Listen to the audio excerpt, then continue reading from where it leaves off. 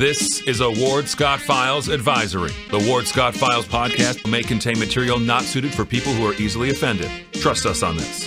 This show contains adult information and opinions. Please protect small children, sensitive pets, fragile houseplants, and liberal relatives. Thank you. That warthog. He's going to come up the steps. Here he comes. Oh my goodness, and he's huge. Hello, boy. Wonder if we can pet him. Hi, boy. Can we touch him? No, don't.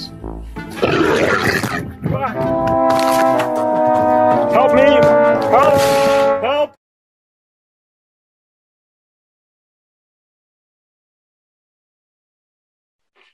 Good morning. Professor Ward Scott here in the Manly Warthog Command Center inside the Meldon Law Studio. Meldon Law, with 50 years of experience, the only official law firm partner of the Florida Gators. Meldon Law won't back down. And our crime prevention friends who worry less with crime prevention security systems by preventing package theft with their doorbell camera. You might want to contact them today at cpss.net. And of course, when you check the mugshots out, that's 45,000 people do a month on the wardscottfiles.com website. Remember, they're brought to you by the law office, Maurice T. McDaniel in High Springs, Florida, our country lawyer friend. And if you need help, he's there to help you. He's been a deputy sheriff in the past. He's also a lawyer and he's also a farmer. So he has a lot of hats he wears very, very well. We appreciate all the support we get for the Ward Scott Files, appreciate the sponsors, and we appreciate the fine guests that contact us as yesterday from across the nation. That was a very illuminating discussion yesterday with Dr. Josh Umber, who talked for an hour. How often do you get a chance to talk for an hour with a medical doctor about the practice of medicine and the profession of medicine? Very, very seldomly. They're usually very busy. Very few times will you, the lay person, as we say, get a chance to talk to a doctor for an hour about anything that's on your mind. So we offered you that opportunity yesterday, and we have, of course, got that archived at wardscottfiles.com, as well as on Spotify and Apple Podcasts, TuneIn Radio, YouTube. I run out of fingers and toes here, so it's a lot of places. I suggest you check into it, and it's a very interesting conversation. Those conversations are arranged by a national booking agency that pays attention to the Ward Scott Files. And we're very pleased and honored to be in their radar, if you will. I've been looking at what's been going on, as you have, I'm sure, in the culture, both locally, statewide, and nationally. And of course, statewide, we are really a barometer for the nation. We've got a very, very good governor in the opinion of many who think maybe he's the best governor we've ever had. And then we have the Democrats who, as someone laughed the other day when I suggested that a gentleman's wife who didn't like DeSantis be told to go to her room. I really meant it. By that, I mean, so many people make opinions, profound opinions with all kinds of misinformation or shallow opinions or understandings or visceral reactions, and they can vote. And they think they know what they're voting for. So, we try to counter that a little bit by providing you with a little more in-depth information, but I don't know how much you can actually change people. This gentleman won't change her. This won't happen. So what you do in politics is you go looking for the people of like mind and you get them together so that they provide a force. All too often, if you don't do that, why they are separated into groups. They don't know about each other. And that's why we ask so many of you to spread the word on the show, because there's still people who avidly listen to me on the radio, don't know where I am right now. And the only way we can counter that is by you spreading it among your friends, your network. We boost whenever they allow us to boost. They won't allow us to boost anything political. So we try to get the word out there to help you understand another point of view, or perhaps a point of view that is a little more in depth than the ones you may be getting somewhere else. But in terms of changing people, we're not really naive about that. You don't change people I've learned from being in the professor business, if you will, that there's a small, open-minded subset in any group that you really can change. There'll be those who are with you and those who are against you, and they're not going to change much, but there is a group in the middle, albeit maybe just a sliver, just a small group, that you may actually appeal to with reason, rationale, logic, supporting documents, and information for them to discern. And they will make up their minds, and they will actually change their opinion or wait to form their opinion. And that can be a very, very important group of people in any political situation, or not just political situation. Take a look at churches, for example. A friend of mine once wrote a very, very good poem, John Charty, who was the poet editor of Saturday Review, immensely knowledgeable man who by faith, I believe, was a practicing Roman Catholic, but also by poet was divorced of any secular view of the spiritual world. And he wrote a little one-line poem one time. I think I remembered it. If you can beg the money, this is back in the days when we had payphones, if you can beg the money, dial God, and if a creed answers, hang up. And what he means by that is that if you take a look at the churches, another way to look at it is the more adjectives in front of them, the noun Christ, for example, if you're dealing with a Christian church, the more adjectives in front modifying that noun, the more subdivided the spirit is into some sort of group that hears what it wants to hear and sees what it wants to see in the Bible. Because, as it was pointed out to me by one of my very good minister friends, an old country preacher, anything's in the Bible that you need. You can find anything in there to support your point of view you want to find. It's all there. Just pick it out of context, remove it from the story, and don't take it into consideration in its context. And you can use it, and you can quote it, and it becomes scripture, and you can justify. So we have everything from snake handlers to first, second, and third, Southern, Northern, Western, Eastern Baptists, and all the above, the Orthodox, the unorthodox, you name it. And it's all encapsulated in Mr. Charty's one-line poem, if you can beg the money, dial God, and if a creed answers, hang up. And a creed is a belief, a particular way of looking at. So you got lenses on, you've got filters on, and you can only see the spiritual world the way those particular dogmatic glasses want you to see it. It's I never forget it. He was a very good friend of mine, very, very huge intellect, and a wonderful Italian who was very energetic. I suggest he had a lot of limericks for children, which are very intelligent, well-written limericks, and just one of those super people that is, of course, no longer with us, has passed a number of years ago, but I had the great privilege to be in the personal company of many, many times and to learn a great deal from. So we have this situation going on in this country right now where everything is fragmented and broken up, and we don't really relate to each other, except a very, very small, minor group of open-minded people, perhaps, and they may not be able to make a difference. And then, of course, in the middle of that, those people who are the professional political handlers understand this. They know how to create the narrative, which Obama started working away at feverishly, hiring writers to create a narrative, which was then pumped out to the gullible media that created and spun. And people have asked me, and I'm going to get into that a little bit later in the show, will Hillary ever be brought to? Yes, yeah, it's going to take a long, long time.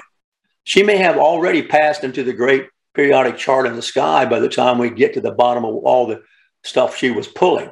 And but it's beginning to come unravel. And this guy Durham's not going to go away. You know, he's the special prosecutor. He's going to be there. Biden's not going to be able to knock him off a pedestal. So it's going to be interesting, but it may take quite a while to do. Okay, you're just going to have to be, just as the truth about voter beep is going to take quite a while to reveal. And the issue is whether or not it can be done in time to actually make a fair and open process in the upcoming elections. That will remain to be seen. So we really are chipping away and trying to do our part at helping you understand what's going on. So I want to begin just with a local story, which I've been following, haven't talked about much, but it has to do with law enforcement. It has to do with the sheriff's office.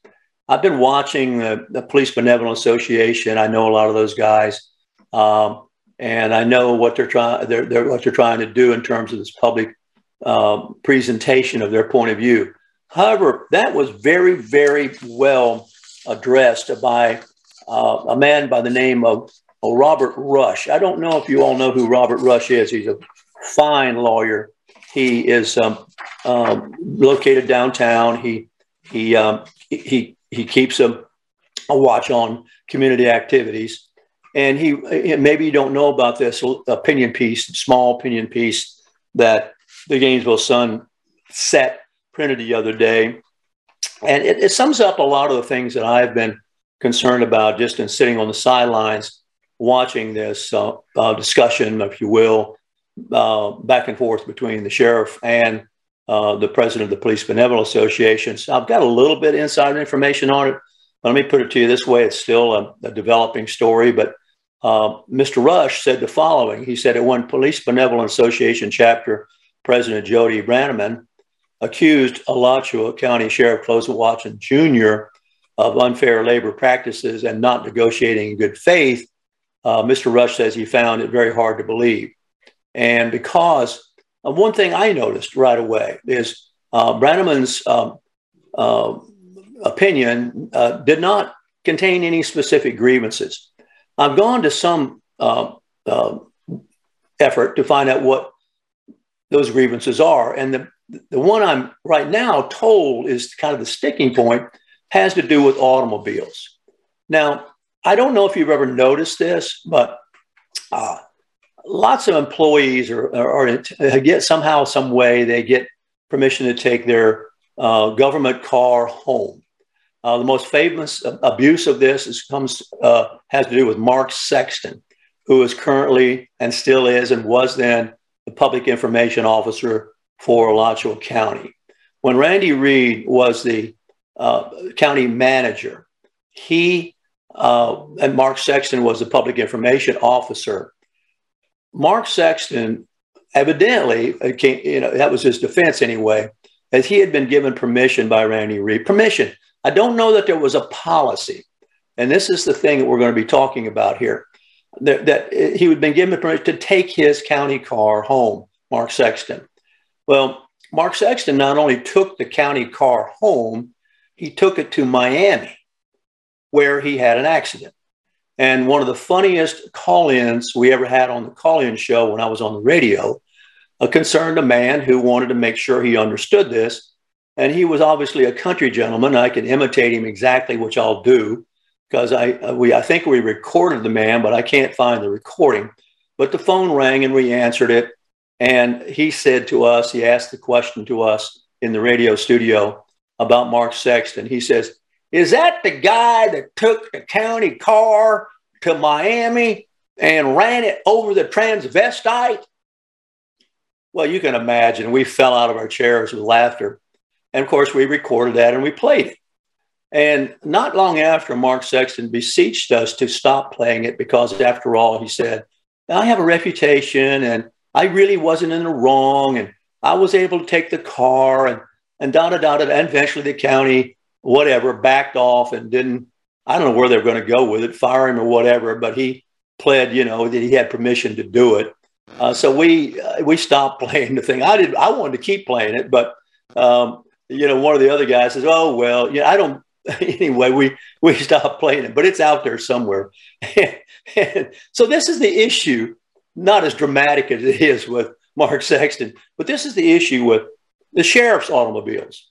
Now, as I understand it, there are 50 sheriff deputies who do not live. Now, this all stands, the numbers and all that can be corrected. I'm just speaking now from a primary investigation of this, although I know that what I'm talking about is so.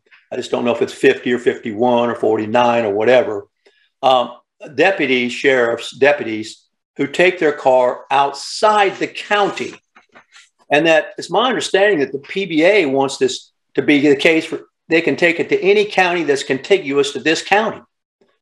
So the guy could live in any of the counties that is there are that's any is singular.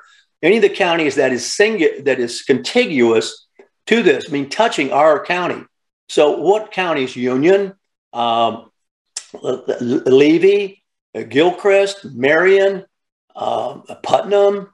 Those counties, these guys could live in and be sheriff's deputies in Alachua County sheriff's deputies and have an Alachua County sheriff deputy car parked in front of their house in Putnam County if they live there, or parked in front of their house in Gilchrist County if they live there.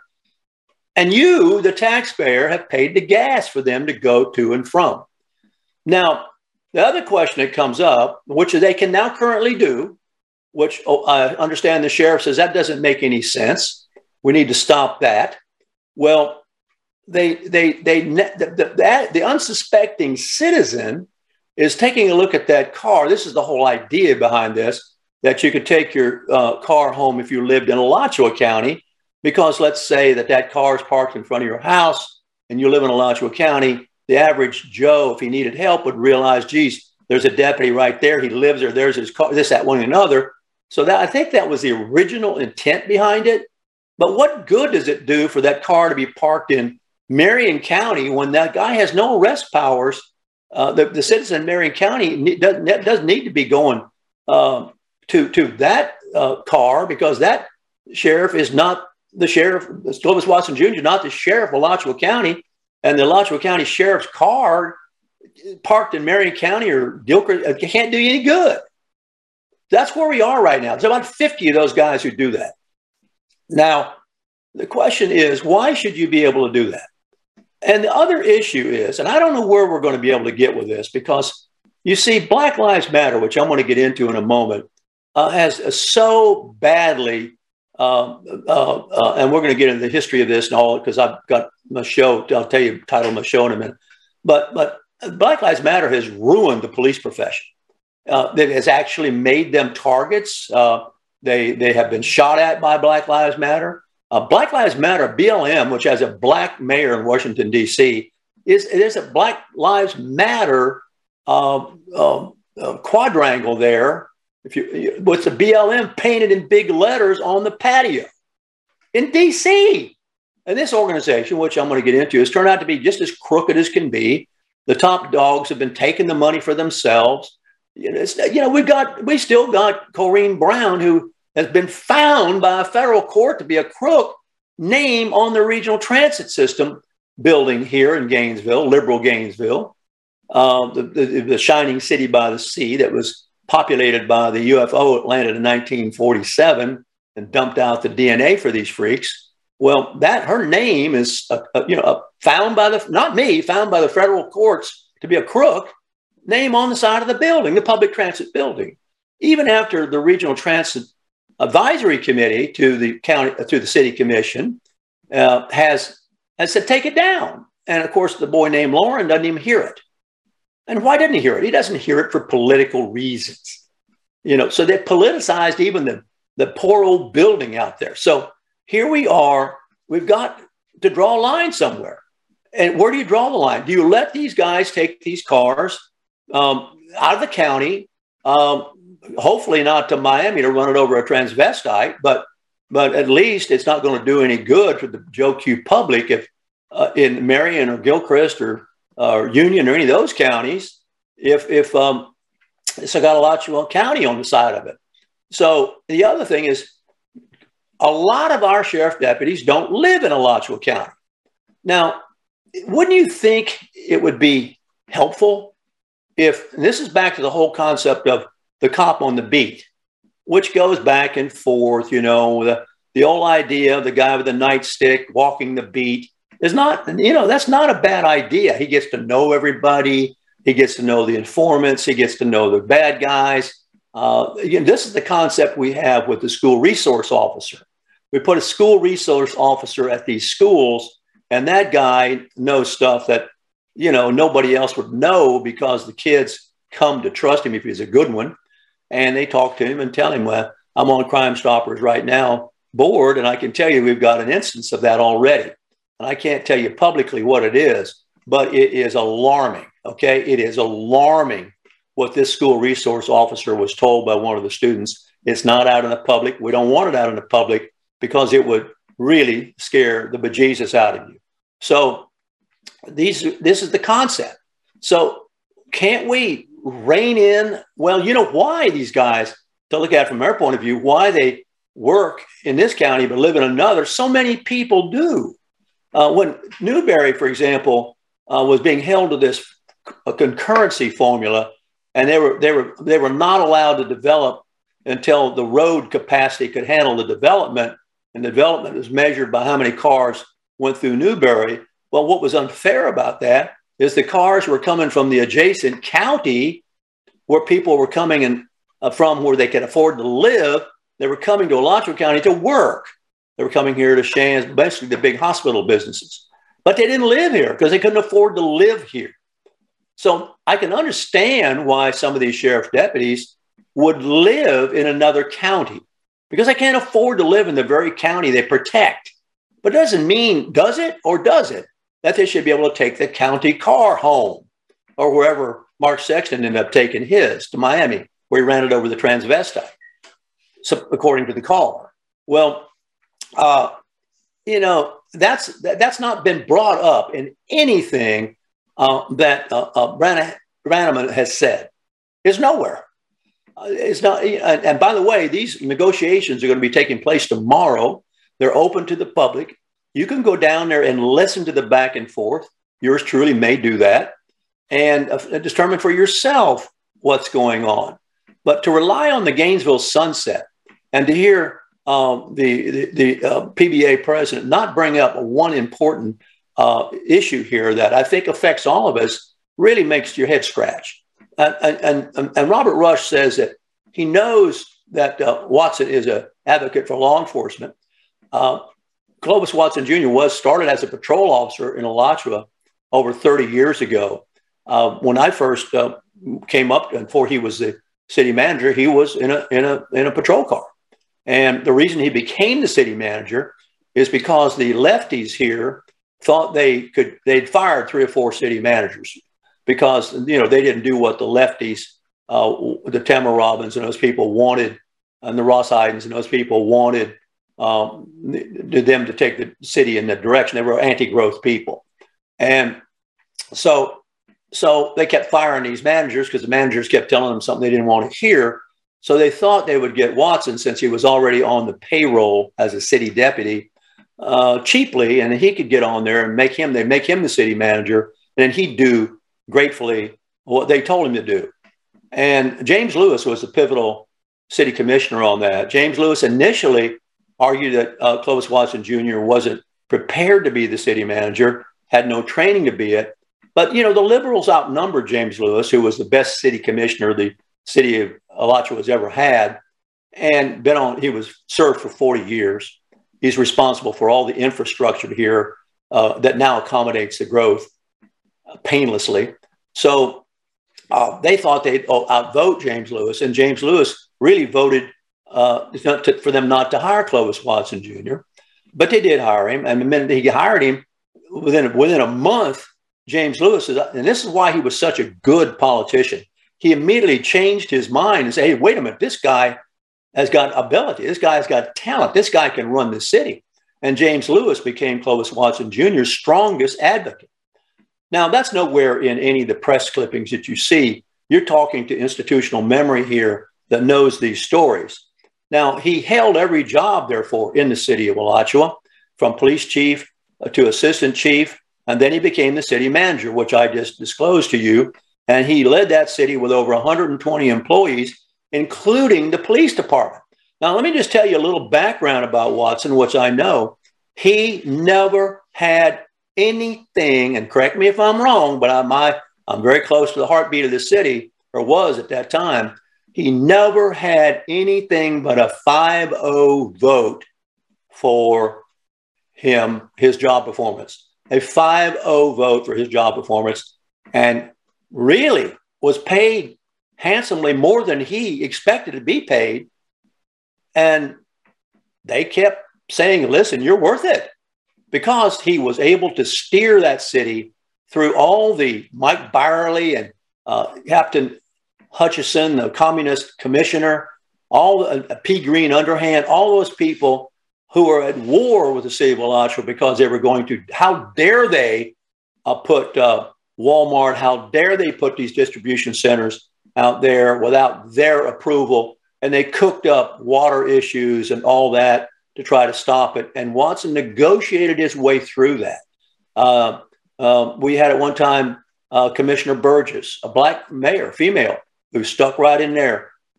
So there was some real deft leadership issues that went on there that were very delicate, that took a lot of calmness, that took a lot of courage and stability to negotiate.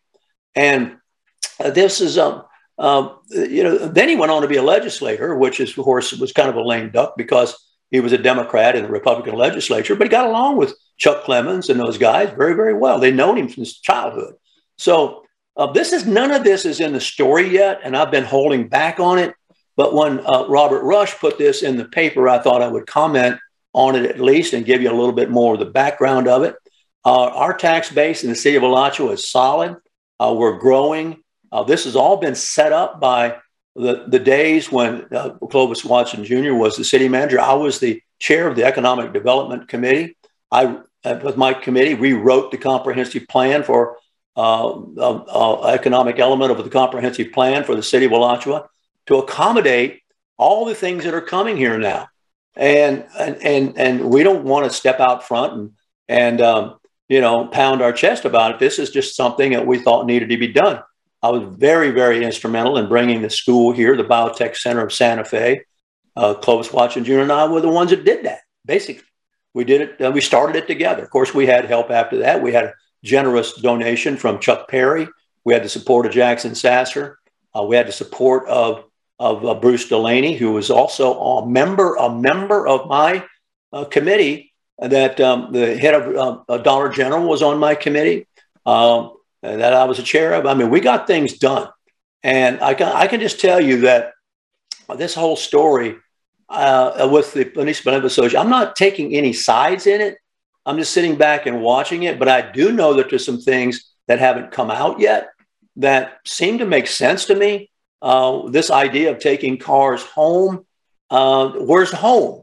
If your home is in Alachua County, I think what Watson has countered with is that, yeah, if you live in Alachua County, you can take your car home, your sheriff car, because you live here. And by people seeing it when you're not on duty, you'll nevertheless be able to help if you're called into action. But if you live outside the county, Alachua County Sheriff on the side of the car in Bobby Schultz's county, for example, is not going to help anybody. So there you are. I'm waiting for that side out to come out. And so Mr. Rush concludes his opinion piece with skepticism, I decided to research what actual offers made in negotiating were made in negotiating with the union. And those are yet to be disclosed. Those are going to be negotiated. So we're going to take a look, and I'll try to do a follow-up story with you on this as it develops, because you see, the County Commission of Alachua County, from the time I've been covering this as a talk show host, has never liked the sheriffs. Okay, the Sheriff Darnell had to go at least once, I think maybe twice, to Tallahassee to appeal the meddling in the budget that the County Commission did. And the meddling got so bad with Cynthia Chestnut. This is how we got Sue Baird to replace Cynthia Chestnut. Yours truly saw this opportunity and engineered this from the very beginning, because I saw what was going on. And the sheriff came with her entire staff she has her own, lawyer and economist. The sheriffs do, and came to present her argument for her budget. And Chestnut made her wait for 7 hours. 7 hours before she came to the podium to present her argument. You don't do that to the sheriff. That's a constitutional officer, okay? You don't do that, but Chestnut did it. And of course, Weathervane Lee went along with it and all the weak-kneed stuff that he was capable of doing. And just to get along, which I got to hand it to him, he did. That Weathervane, he got along. I mean, they knew he wasn't any threat, so they kept putting him in there, and occasionally he'd get something done, but he never got much done until we helped him get the fairgrounds. So that's the way they treat. Same with Steve Ulrich. When I was running back in the early 2000s, Steve Ulrich called me, and we had quite a discussion about this. Basically what he was doing was asking me if I got to be a commissioner, was I going to micromanage his budget? And where was I coming from? And I assured him, and I was not one of these guys like Byerly. Byerly actually hated, and we've got it on tape, Byerly actually hated when the paper gave the sheriff more ink than they gave him, Mike Byerly. When Darnell got more articles in favor of her, so to speak, and particularly in Byerly's mind, Byerly hated it, and said so in the meetings before the meetings, where they cooked the books and decided on how they were going to vote. Wink, wink, but actually didn't take an official quote unquote vote. We call these the meetings before the meetings, and that's why we call the original version of the Ward Scott files, and I have to do the beep because it's the F word, the Ward Scott beep files, because we thought that was a beep to the public trust whenever these guys would make up their minds before the public meetings. They had already made up their minds in the meeting before the meeting that they weren't going to give the sheriff any time, okay? That we heard. And then the sheriff didn't know it. The sheriff didn't know it. And when I told the sheriff, listen, sheriff, they made up their minds. When you were sitting out there cooling your heels for 7 hours, they'd already decided they were going to let you cool your heels, okay? And when she finally came to the podium, Weathervane Lee, the chair, said, well, we've already decided that. That's how we stumbled. His mumbling is what put the crack in the door that allow us to realize, my God, where, and the sheriff even asked it, Sheriff Darnell even asked it, what do you mean you've already decided it? There's been no public discussion of this. And Weathervane stumbled around and, fell flat on his face and tried to backtrack and try to cover. Sound like an old two-cylinder John Deere tractor. They used to go pop, pop, pop, pop, pop, pop, pop, pop. That's the way the old Johnny Pop sounded. Once you cranked that baby up by hand, you left her running all day long. So, that's what he sounded like. I laughed. I was sitting on the sidelines, as he tried to explain to the sheriff why they'd already decided what they were going to do about her. But, well, she said, I've been sitting out here. I ain't heard no public discussion. And he and there it was. And so, yours truly here, I decided, what the heck's going on there? Somebody needs to look into this. And so we subpoenaed some stuff, and lo and behold, we found out that every one of those meetings is recorded not by the county commission people, but by the county clerk, Buddy Irby. And so we requested them. There they were in living black and white for anybody who could listen to hear. I can't tell you how many hours of these meeting before the meeting tapes I listened to. And I was appalled. And we, thanks to the Tea Party then, and Lori Newsom and Gonzalez and these people, Bruce Nelson, we put those things out as discs for you to listen to. And thanks to John Starr, who put me on the radio, and we put it out on there for you to listen to. It was the best show in town. It absolutely was the very best show in town because we didn't pull the punches, and we were the only source of this information. I've tried to keep the torch as best I can, but I'm telling you, it's a one-man band here. We don't have a huge staff and a huge budget, but we got a big research team, and you all help a lot. So I wanted to pass that along to you and give you a little bit of the background on what's going on here, much more than would meet your eye. I assure you that. Absolutely. I'll assure you of that. We're right back on the Ward Scott Files. We run over a little bit here. We're going to thank our sponsors. I want to thank GTR, by the way.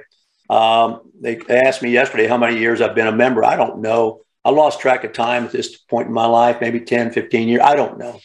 But anyway, they're on this RR Construction. I'll say all this.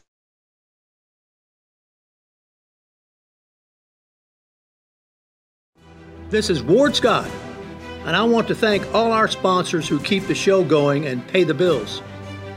The Ward Scott Files premium sponsors are Crime Prevention Security Systems, large enough to serve you, small enough to care. Meldon Law, the only official injury partner of the Florida Gators. The Ward Scott Files gold sponsors are Maurice T. McDaniel, Shoot GTR, On the Spot Dry Cleaners, R&R Construction, and Style Cuts. If you are interested in promoting your business on the show, you can visit our website, www.wardscottfiles.com, and click on the Advertise Here banner on the right side of the page, or call my friend Freddie at 352-284-3733. Again, thank you to all the great businesses that support the Ward Scott Files. And remember, if you like the show, thank our sponsors and support the businesses that support us. What you just said is one of the most insanely idiotic things I have ever heard. Everyone in this room is now dumber for having listened to it. May God have mercy on your soul. Ward, that very much surprises me that you've never been tased. You can't handle the truth. All bees poop. A warthog. He's going to come up the steps. Here he comes. Oh my goodness, and he's huge. Hello, boy. Wonder if we can pet him. Hi, boy. Can we touch him? No, don't. Help me! Help! Help!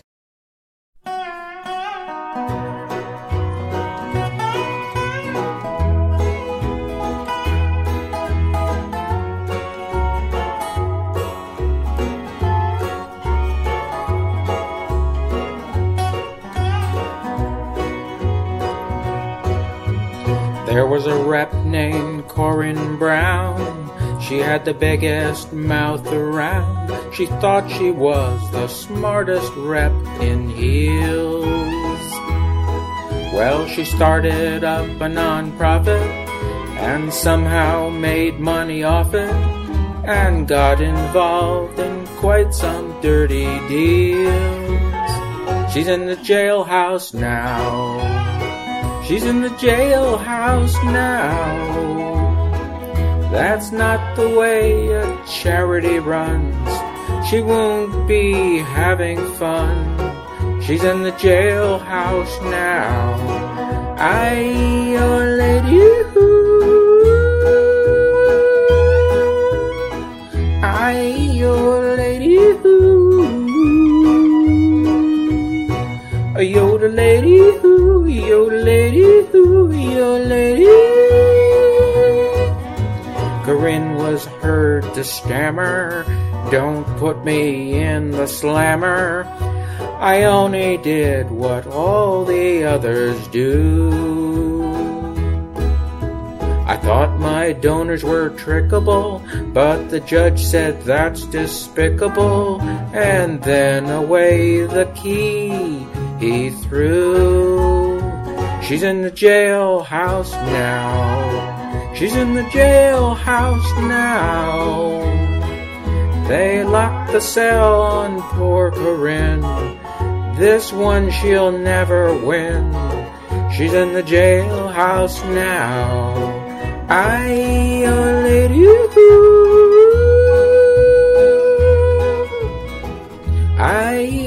lady, your lady, your lady.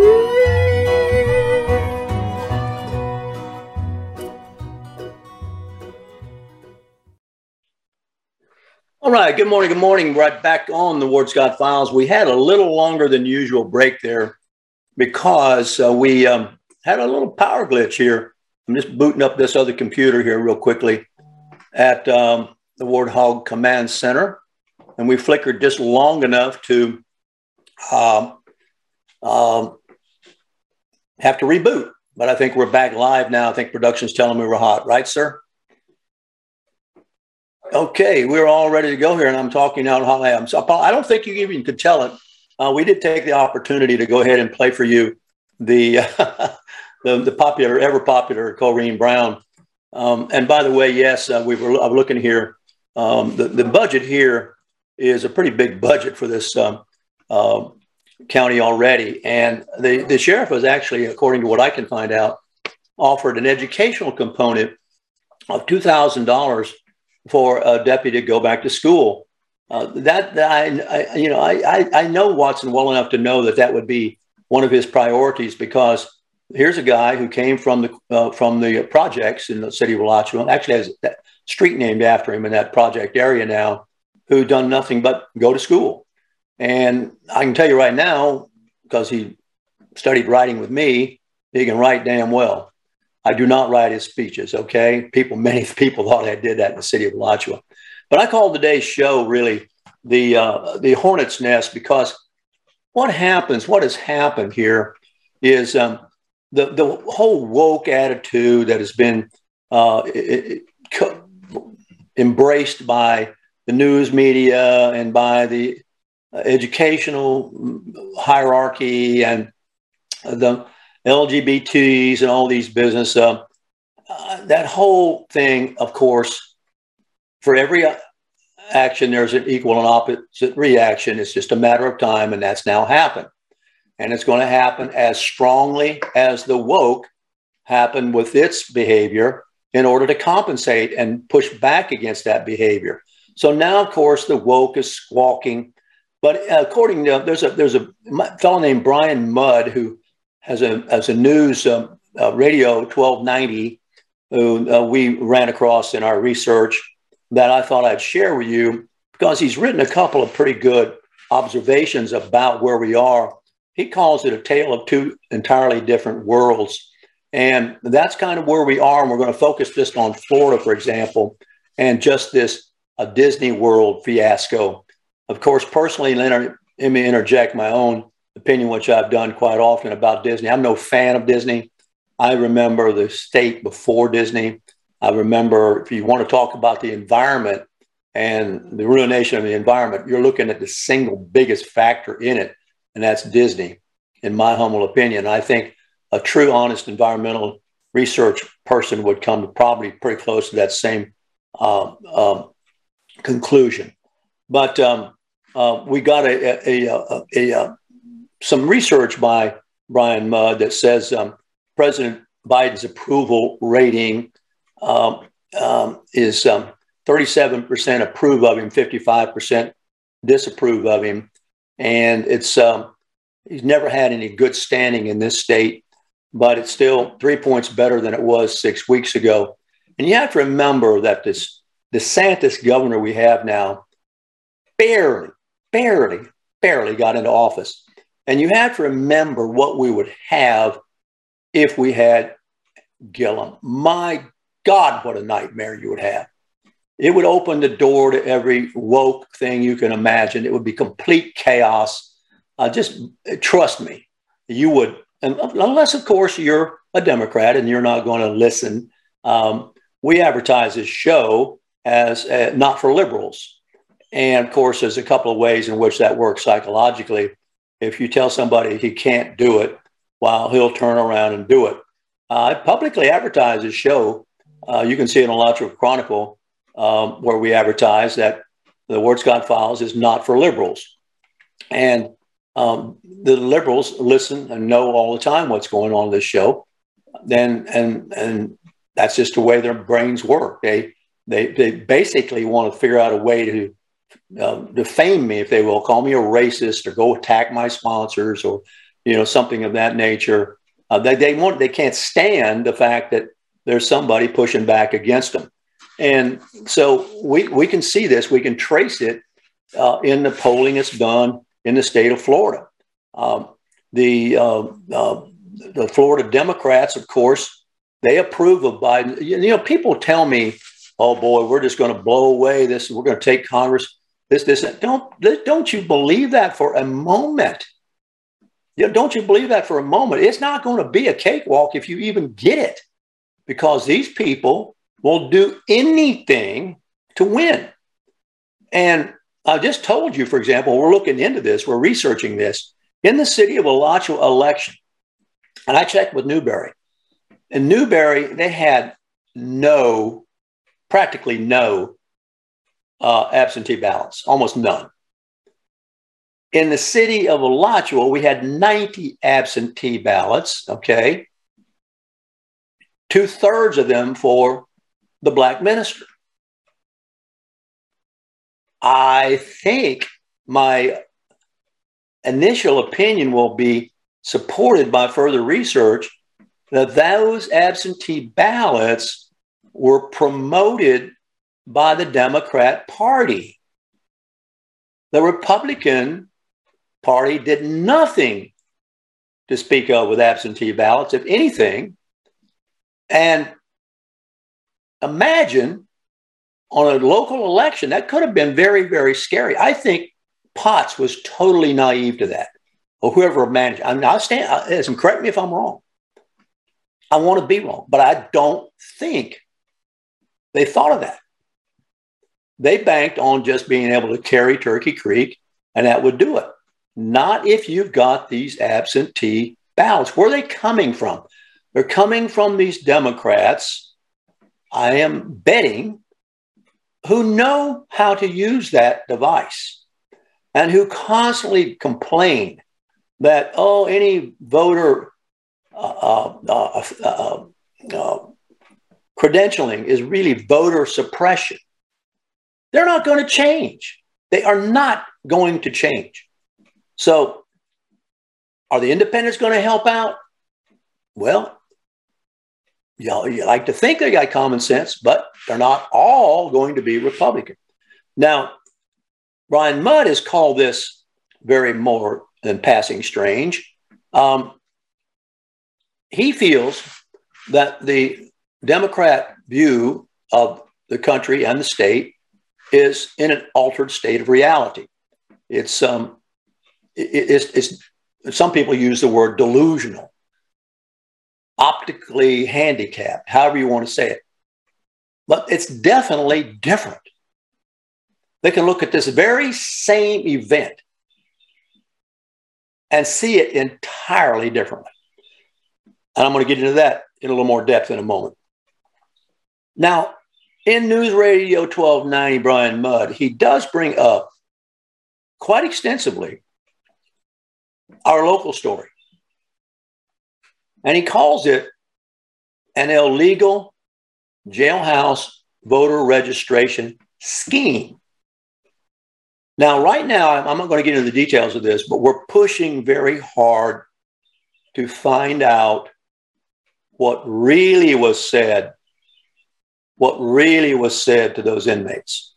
And probably we're not going to be able, here's where they are. The real statements are in the post-Miranda statements, and they are redacted in the information we get now. In that redacted information, in those post-Miranda statements, therein lies probably the truth of what TJ Piche said to these felons. Some of these guys were convicted felons on and on and on. And you know how that can's been kicked down the road and how that buck has been passed. So 5 of the 10, according to Mudd, have cooperated with the authorities, but he doesn't really know, nor does anyone else have a way of knowing until we get that redacted information unredacted, what that cooperation really consists of. So anything you've read in the newspaper is not accurate beyond a certain point, because those redacted comments have not been made public. But we do know that the votes were cast and counted now from inmates who used absentee ballots to vote. And remember, the storyline is that voter beep doesn't exist. It doesn't, to any statistical level. Oh, really?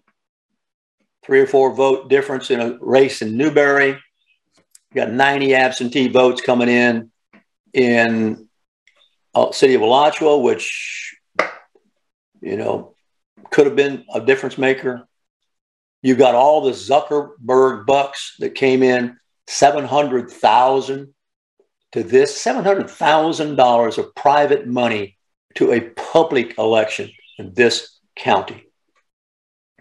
Now, imagine, and Mudd is thinking about this, imagine what we would know if these supervisors of elections actually supervised the voter registration rolls.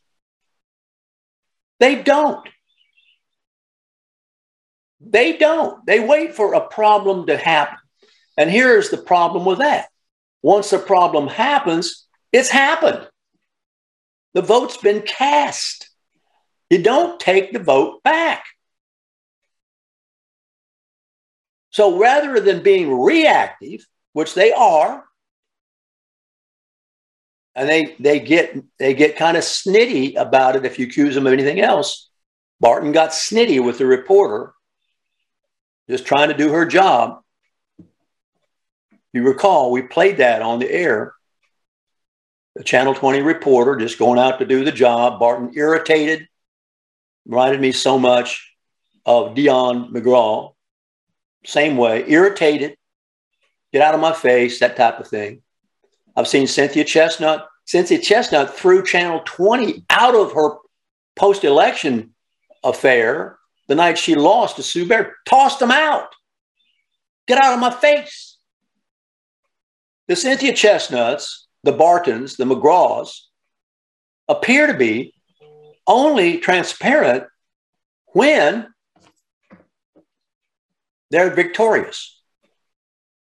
But if you try to discern some of the nuances, then they're irritated. So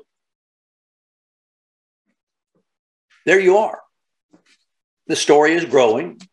It's not going to go away. It's going to get bigger. I can tell you, for example, we haven't even begun, and this is a big number, to talk about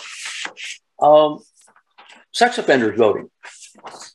And their voting are never, their voting are never restored. Never. So a hornet's nest. You have kicked over a hornet's nest, okay? The woke people who have been, how shall I say it, sitting back, waiting for civility and a decorum, which is a fitting of adults, really finally have had enough. And I think that it reminds me that out of the dust comes a leader. Out of the sand, the whirlwind of the sand, comes a leader. Okay?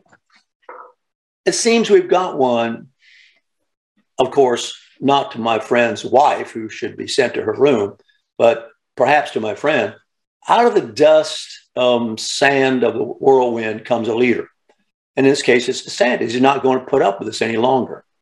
We're not going to let you wade in as a political entity when you're an entertainment organization who gets all kinds of tax breaks, all kinds of favors. Meanwhile, you've got Obama over here politicizing the IRS. You remember that? That woman took the fifth. Do you recall that? She took the fifth. She's still getting government stipend. That woman Obama used to go after the Tea Party. Do you remember? He weaponized the IRS. So now I picked up this article in the NPR.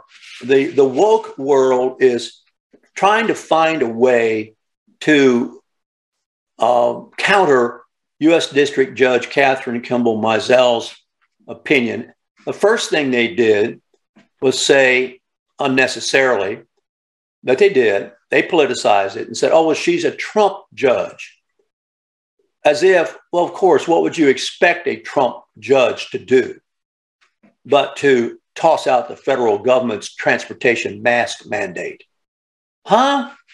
What else would you expect? That's a Trump judge. Well, they do the same thing. Obama judge found that, when the Obama judge finds in favor of the wokeness, oh boy, they all clamor for that. When a Trump judge finds against the wokeness, oh boy, they can't handle that. And so now they're trying to say that Mizell used one word to make her opinion, and that was the word sanitation. The administration argued that masks qualified, according to the NPR article here, as sanitation under the law, but Mizell disagreed. She, according to NPR, has a much narrower definition of the term that would exclude measures like face coverings. Now, then the NPR uses this term that I would never let my students use in a research paper. The NPR says legal experts say her interpretation missed the mark. Well, let's go look at all those experts, and let's look at all the experts, not just the expert that agrees with your opinion because of political affiliation. That is always going to be the case. You have to look out for. So Mizell wrote in her opinion that wearing a mask cleans nothing. At most, it traps virus droplets, but it neither sanitizes the person wearing the mask nor sanitizes the conveyances. Well, that's not anything that I haven't heard already. I've heard that from many, many people that that's, still kind of come in your eyes, which is a big place. I have seen some people double mask, if you will. They wear a mask and a shield. Well, I guess that would make a little more sense, maybe because with a mask, you're going to get it through the eyes, and the membranes are going to go in and drain into the nostril, into the sinuses, into the lungs, et cetera, et cetera. So NPR is saying this to the Center for Disease Control and Prevention. You guys had better argue through the Department of Justice, which is exactly what is happening now, against this finding by this Trump judge. Now, here's what's going to happen for that. I predict you're going to have fights break out.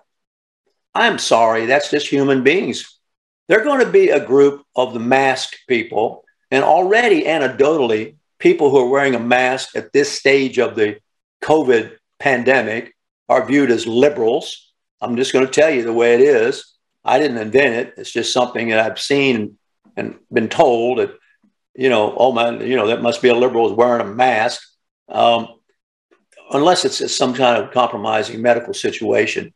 That's understandable, perhaps. But you're going to have these things happen on airplanes. Airplanes are so confused now because the judge said no.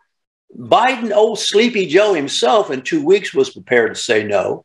But think about this. But because it came 2 weeks before Uncle Joe declared it, and by the way, somebody reminded me, a team member reminded me that Churchill thought of originally Joseph Stalin as Uncle Joe.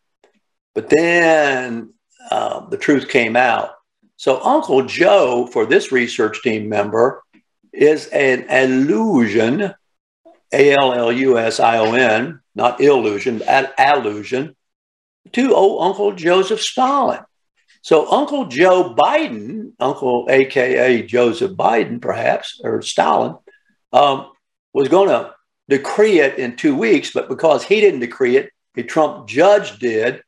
The hue and clamor is for the CDC to beseech the DOJ, the Department of Justice, to challenge in court, something was going to happen anyway in 2 weeks. This is the hornet's nest. This is pure and simple the hornet's nest. There's nothing else you can call it. Well, that's just the beginning, the tip of it. There's so much more of it that we'll be talking about. We'll be back tomorrow with a little look at what's going on with the arts in our community, which we're a big supporter of. Does that make me a liberal? Does that make me a conservative? I don't even think in those terms. So other people do, but it's nothing I get up in the morning and think about.